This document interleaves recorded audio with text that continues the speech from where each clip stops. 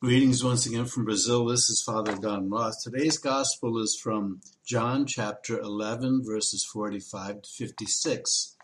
And Caiaphas says, it's better that one man dies for the nation and the whole nation dies. They're in a real quandary.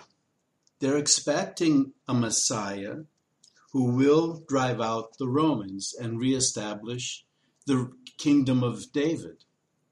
But at the same time, they're afraid that if someone starts agitating against the Romans will come in and do a total wipeout of everybody. And that's what the Romans did. That's how they controlled their empire.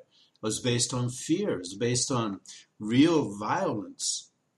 So Jesus, on the one hand, is making it kind of clear he's the Messiah. Not absolutely, because he's different than everybody expects, but he's not being a leader that would get rid of the Romans. So they're stuck. They look at Jesus, they see a human being. They don't see the Son of God.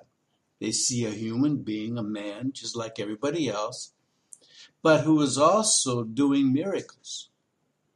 And at the same time, he's questioning the law of Moses, which is the law of God.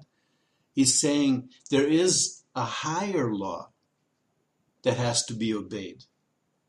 A higher law, which is love. And love demands that sometimes we go beyond the law. Now, someone that's really tied down to the law would see that as breaking the law. Jesus sees it as going beyond and living on another level of life, not being limited by the laws, but being able to go beyond them. Now the people are really starting to go after Jesus, loving him, believing in him, and the Pharisees are really in this situation. They're hoping for a Messiah that would get rid of Rome, but Jesus doesn't seem to want to do that. But at the same time, Jesus is starting to call attention to himself in the sense that he's got a big following. And they can't have someone wandering around that has a big following because the Romans will notice that. And that's why they're so afraid of Jesus. And they decide to kill him. But there's another little part in the middle there that Jesus is taking away a lot of their authority. Because they are all the authorities in the church. They have the power to decide. They are the ones who decide how things should be done. And Jesus has this vision of the law is not enough. You got to go beyond the law.